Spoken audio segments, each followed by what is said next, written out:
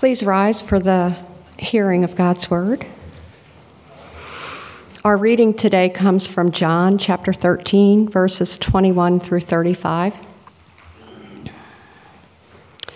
After saying these things, Jesus was troubled in his spirit and testified, "Truly, truly I say to you, one of you will betray me."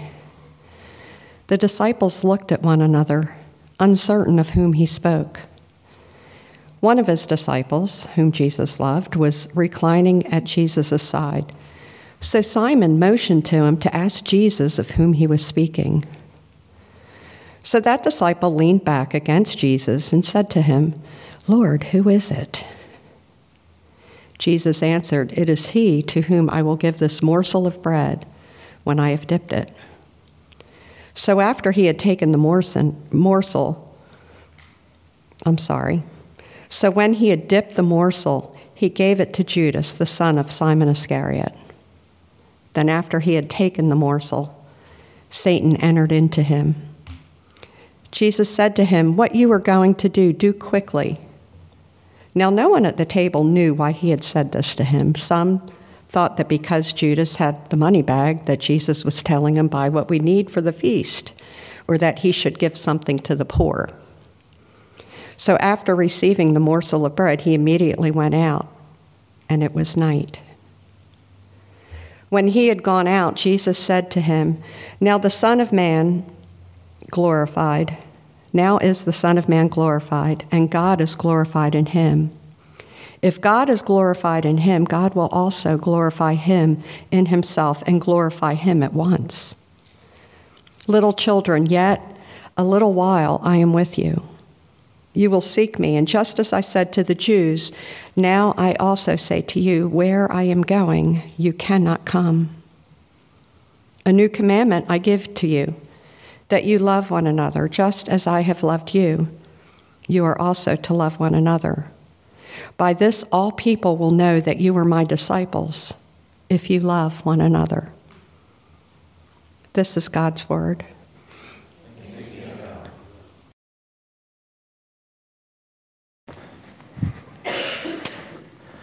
For Advent, we were back into the Gospel of John. We've been in John from Christmas to Easter the last couple of years. So we're kind of jumping back in here at the Upper Room Discourse, which is this pretty sizable chunk of John from chapters 13 to 17. And there's some really profound things Jesus has to say to his disciples. And certainly what he has to say this morning to us is at the top of the list. So let's pray. Father, we thank you for your word. We thank you for the power of it. And though it often, especially for those of us who are used to it and have read these stories many times, Lord, it often feels like it goes in one ear and out the other. And yet, the more we are in your word, Lord, the more powerful it becomes in shaping our hearts and our minds. And we pray this morning, as we reflect on it, that you would speak to us, that your Spirit would work powerfully, that we would learn what it is to love one another. We ask in Christ's name. Amen. We think we know what love is, but we often have a lot to learn about it, don't we? When you're young, it seems so simple. Just think about your friends, right? I mean, you think, boy, it should be easy, right? We just care about each other. We show concern for one another, and this is how it goes. And yet, many have found over the years that friendship is not so easy as it always seems, is it? The situations that come down the road, the challenges you face are not always so simple. You think about dealing within your family, the people you love that you know the closest, that have known you since you were a kid. Not always easy. Romance is actually the one of the ways this is so obvious, right? Because we do, and I mean, how many songs are there about love? And how simple and easy it is. I mean, recently I heard Van Halen's song, When It's Love. And if you're not a child of the 80s, maybe this song doesn't stand out to you. It is a great rock and roll song, and it might be some of the dumbest lyrics ever written. They get to the verse, and, the whole band sings out. I won't sing it for you. How do you know when it's love? Sammy Hagar answers, I can't tell you, but it lasts forever. The band, how does it feel when it's love? Sammy, it's just something you feel together. Thanks, guys. Thanks for helping us out. One doesn't listen to Van Halen for nuggets of wisdom, I don't think. But just great guitar solos. That's it. The point is, we think we know what love is, and it's so much more difficult than we really appreciate. And Jesus is putting his finger on it right now, that love is often challenging. And even in circumstances that are going pretty well, it's rarely balanced in terms of the need of some and the giving that's required of others. There's so much more to it than we think. And Jesus, yet, I think, unpacks it for us in two ways. Love is a commandment, and it's a calling. A commandment and a calling. The commandment bit is what he's teaching them, and it really is the start proper of the discourse, the upper room discourse, is in verse 31.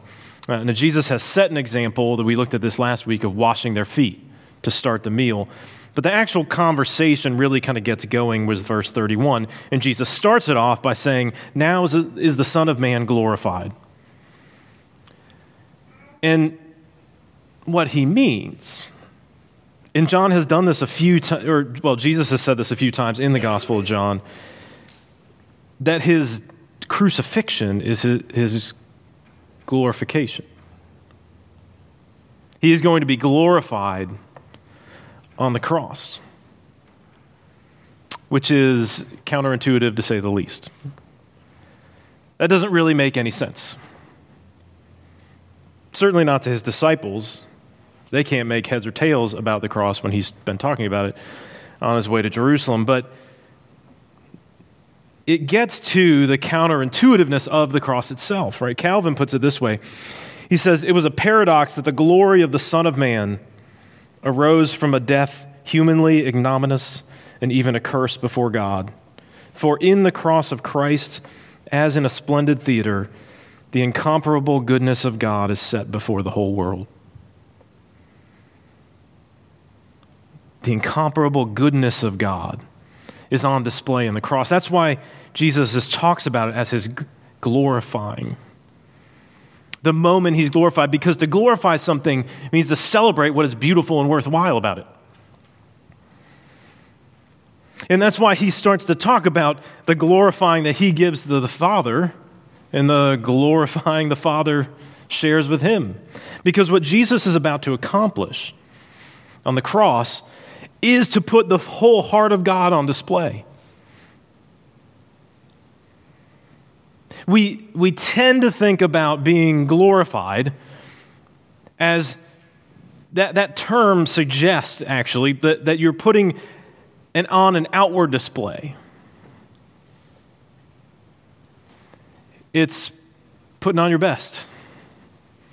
It's putting on a big show. And yet what's going to happen on the cross is God's goodness on display in a way that we could never have guessed. And that is why the Father will glorify him. That's why it glorifies the Father that he goes to the cross. Because we are seeing the heart of the Father. We are seeing the love of the Son for us.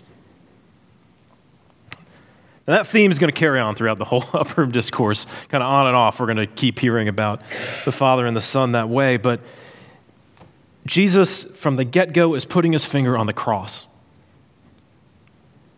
That is what he came for, and that is where God himself will be glorified. And so he starts talking about, I'm going away. And where I'm going, you cannot come. He had already said that before, which is why it's, he's saying, this is why I said it.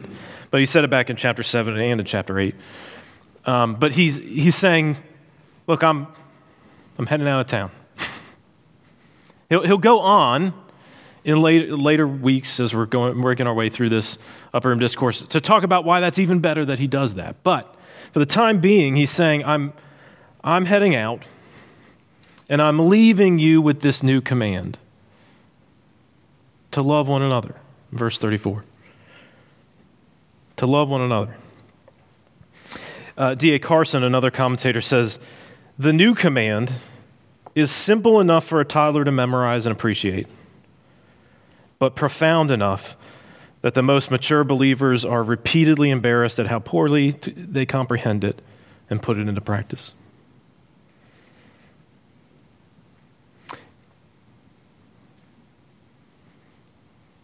It is a profound commandment. Just as I have loved you, you also are to love one another. As I have loved you, love one another. Now, that idea of love as a fulfillment of the commandment is not anything particularly new. Maybe you remember in Matthew 22 or Mark 12 or Luke 10, Jesus talks about what the first commandment is, right? He's asked that by a couple of times. And what does he say? He quotes from Deuteronomy 6, love the Lord your God. The first is love the Lord your God with all your heart, with all your soul, with all your mind. And the second is like it. From Leviticus 19, love your neighbor as yourself. So the idea that love is the fulfillment of the commands is not itself anything new. What is new is the reason. Just as I have loved you, you are to love one another. Not that God wasn't loving in the Old Testament. Don't hear what I'm not saying. It's not that God wasn't loving, but God had not yet showed them the full extent of his love. He had not been glorified on the cross. And that is why it is the evidence of God's work. In verse 35, he tells us that the love that we have for one another is a sign to the world. It is evidence of the truth of the gospel that we love one another. Now, it's hard to talk about this without talking about how costly love really is. I mean, love is costly. It's costly financially. Those of you who have had children know that it is costly financially. I mean, really, to express love to somebody, right? Part of what you do, right, is you spend some money to show them that in different ways. Not that you have to do that, right? But it's costly that way. The more important things, though, are it's costly in your time and in your energy, in your attention. And that's where it's most costly. Money is come and go, right? But it's your heart where it's the most costly. When Jesus is talking about loving as he has loved us, he is not simply talking about, well, do what you can. That doesn't quite cut it, does it? That doesn't quite seem like the love of the one who laid down their life for us. Especially as we think about what it means to love one another. And it's clear that he's speaking to the disciples and, to the disciples as representing his people. that this is a message to the church. Our calling is to love one another. And that's hard. When you think about the life of the church, right, it might be hard because you have long-standing relationships with people. People you've known for years, and you know a lot of their foibles. And maybe you've had your own little spats along the way. Maybe you've had your own differences. To love them is costly. And, some of you have seen the beauty of that over time. Some of you have struggled with that over time. Maybe some of you have had a little bit of both. There's also a kind of love that the church is called to that is welcoming. That is to invite others in, to care for those who are new. And that is a sacrifice of a different kind, isn't it?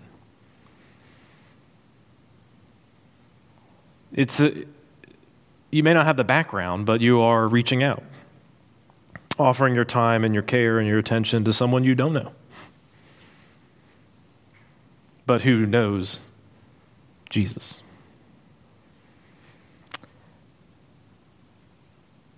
The key to understanding this commandment and what is so profound is to reflect on why Jesus says we do it. As I have loved you.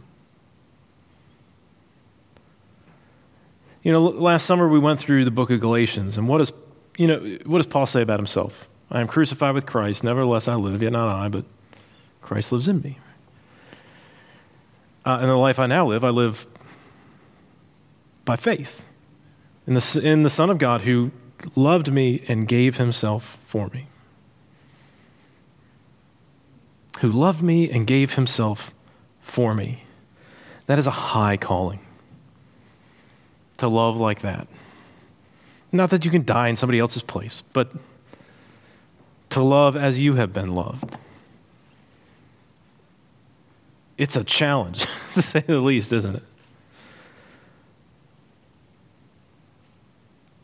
I wonder if we've thought about that, or when the last time you thought about that was, when it comes to the church in particular. How are you loving others? Those that you've known for a long time and those that you haven't.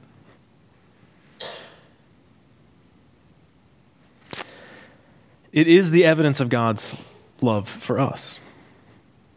In some ways that might be, we can get our head around a challenging commandment that we don't know how to completely fulfill, because every commandment is basically that way at some level. But when he says that this is how all people will know that you're my disciples, I mean, that's kind of scary, actually. Again, especially if you've been in the church before. Because the church is very imperfect. There's never a church that's ever lived this commandment out perfectly, that's for sure. And yet, that's the proof. And this is such a profound and important lesson, too, in terms of how Christians think about what we're doing when we share the gospel with others. Because there's many Christians that think, I'm supposed to engage the ideas of other people, deconstruct all of them, and then, of course, they're going to come to faith. I'm going to disprove. Now, I mean, there's a place, of course, for engaging questions seriously. But that way of thinking is faulty for at least two reasons. One, there are other options out there. You may deconstruct what they believe and even be convincing in it. That doesn't mean they're going to become a Christian. Maybe they'll become a Buddhist. Maybe they'll go after some other religion. That doesn't get them there. More than that, how will they believe what they have not been shared?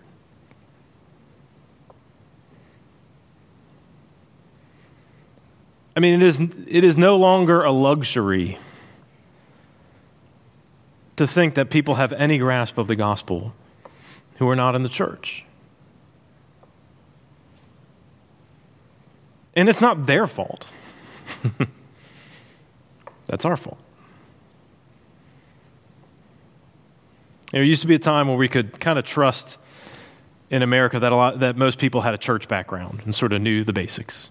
And that day has long gone. No, what Jesus says, Jesus apologetic, if you will, is the love of the church. In other words, it is the compelling beauty and power of that love in the church that proves that the message is true. The changed lives and hearts here, the willingness to be sacrificial for one another. In other words, it's not simply about showing people that what they believe is inadequate. It's about putting before them something that's so compelling that they'd want it to be true. That's the power of this commandment. So it's a commandment, right? But it's also a calling. And this, I think, is made clear in the first half of this passage. See, the disciples, they've had their feet washed by Jesus. It's been, and there was Peter, of course, did his thing there where he initially asked a good question and then put his foot in his mouth later. But as they're sitting there, Jesus starts to share with them that someone is going to betray him. This is a theme in all of the Gospels as you get to the end, that Jesus knows that he will be betrayed. And more than that, he knows it's going to be Judas. And he's troubled about it. He shares it with them because he is concerned for them. And actually, that's so important as we get into and start to get into the meat of this upper room discourse. The whole thing is fueled by Jesus' concern for his disciples, that they be prepared. It doesn't mean they're going to understand everything that evening or even the next day when Jesus is on the cross, but that with time, they will. And so that whole theme of Jesus' concern is there. So Jesus has told them somebody's going to betray me. And of course, Peter can't help but wonder, who's it going to be? And so the disciple whom Jesus loved, by the end of John, he makes it clear that he's talking about himself. This is a way of sort of distancing himself as author from the narrative, I think, which is what's going on. But whatever the case is, this is John. And Peter, John's sitting next to Jesus, so Peter starts, signaling like, "Psst, John, ask him who. Ask him who it's going to be." As if Jesus didn't want to be clear, he wouldn't be, But John. So John leans back and asks him, and what does Jesus do? Jesus tells them exactly who it's going to be. Right? The person that I hand this dipped bread to is the person, and he dips it and he hands it to Judas, and he tells him to go do what he does. And the disciples still don't get it. I mean, this is just one of these moments. A little note aside about the authenticity of the Gospels. Why on earth would these disciples write about their own stupidity so much? That wasn't, in fact, the case. Anyway, they don't get it. And so here's the deal. Jesus, all along the way to Jerusalem, has been telling them, look, when we get to Jerusalem, I'm going to be handed over, crucified, and I'll rise in 3 days. He's told them that at least 3 times along the way. And they don't get it. Peter, the first time, Peter tries to rebuke Jesus for it. He calls Peter Satan. Get behind me. They don't get it. They don't seem to understand. Now, I mean, obviously they haven't understood various things that Jesus has taught along the way. So it's not exactly new territory. But even when Jesus is clear as can be with them, they don't always get it. It's like those are the moments like, oh, he must mean that as some kind of parable, He's always telling parables. Must be something like that. And so too, he says, whoever I give this bread to is the one. He hands it to Judas and they don't get it. They're like, well, clearly it's not Judas. Which also, by the way, says something about Judas, doesn't it? Because I think when I was younger, I thought of Judas like he was like sitting over in the corner, sort of wringing his hands, kind of cackling to himself a little bit under his breath. And it's like everybody would know this is the bad guy. But it appears that actually the opposite is true. Right? Jesus says, whoever I give this bread to is the one who's going to betray me. Here you go, Judas. Go do what you need to do. And everybody's like, well, it wouldn't be Judas. So clearly, it's actually not the case, right? I mean, in other words, all of this is to say they're operating from a set of default assumptions, right? Assumptions about what the Messiah ought to do and be. And that's why they cannot understand why Jesus is talking about a cross and going to the cross. Assumptions about one another. Well, it clearly can't be Judas, who's the betrayer. Not that guy, right? I mean, we entrusted him with the money anyway, so it can't be that guy. And yet, so many of their assumptions are wrong. And here's the thing. Along the way, Jesus has treated Judas like one of his own. He has presumably just washed Judas's feet. Knowing what Judas would do. I mean, that's a dramatic moment, isn't it, right? Jesus' feet being washed, Judas knowing what he's thinking about doing, and Jesus knowing what Judas is thinking about doing, And Jesus still treats him with love. It's like Jesus meant what he said in the Sermon on the Mount when he said, you have heard it said, love your neighbor and hate your enemy. But I say to you, love your enemies and pray for those who persecute you, so that you may be sons of your Father who is in heaven. So that you would bear the family likeness. Jesus even loves his enemy.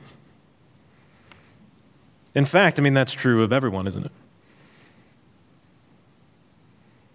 Because while we were still in sin, while we were still against God, he sent his Son. That is the love of God. And that's why it is more than simply a commandment. And maybe this is somewhat semantic, but it's important to see, because certainly Jesus doesn't mean the commandment to be a mere commandment. But in how we tend to think about it, when we think of a commandment, we think, well, what are the boundaries? Right? Who's in and who's out? Okay, it's a big commandment, so where's the fence? Who's one of us? And who's not, so that I don't have to worry about them. But Jesus is describing that and showing that kind of love for even his enemy.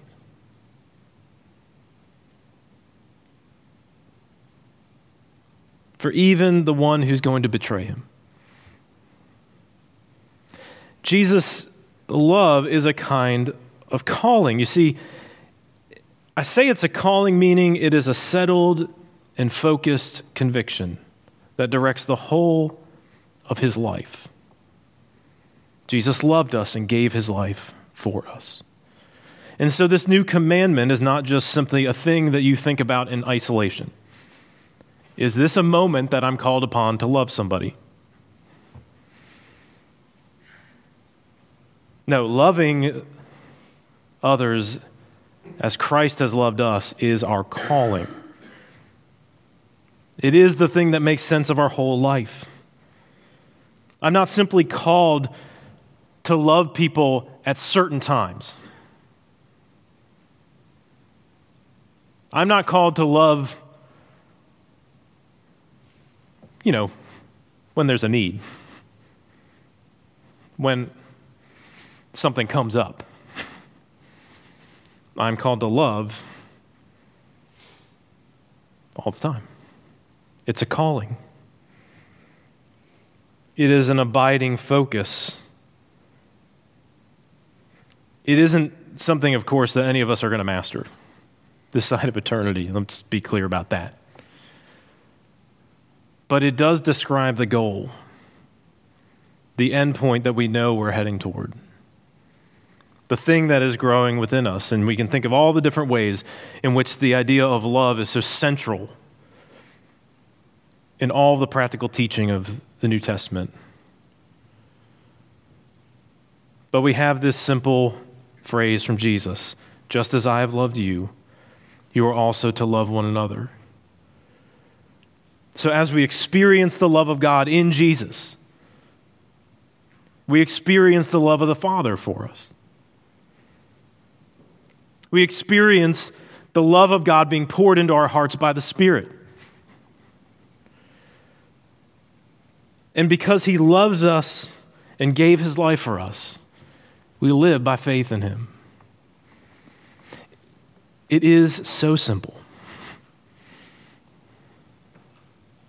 And yet it is so profoundly difficult. But it is not our work. It is the work of Jesus in us by the power of His Spirit. So just as Jesus has loved us, let's love one another. Father, we thank you that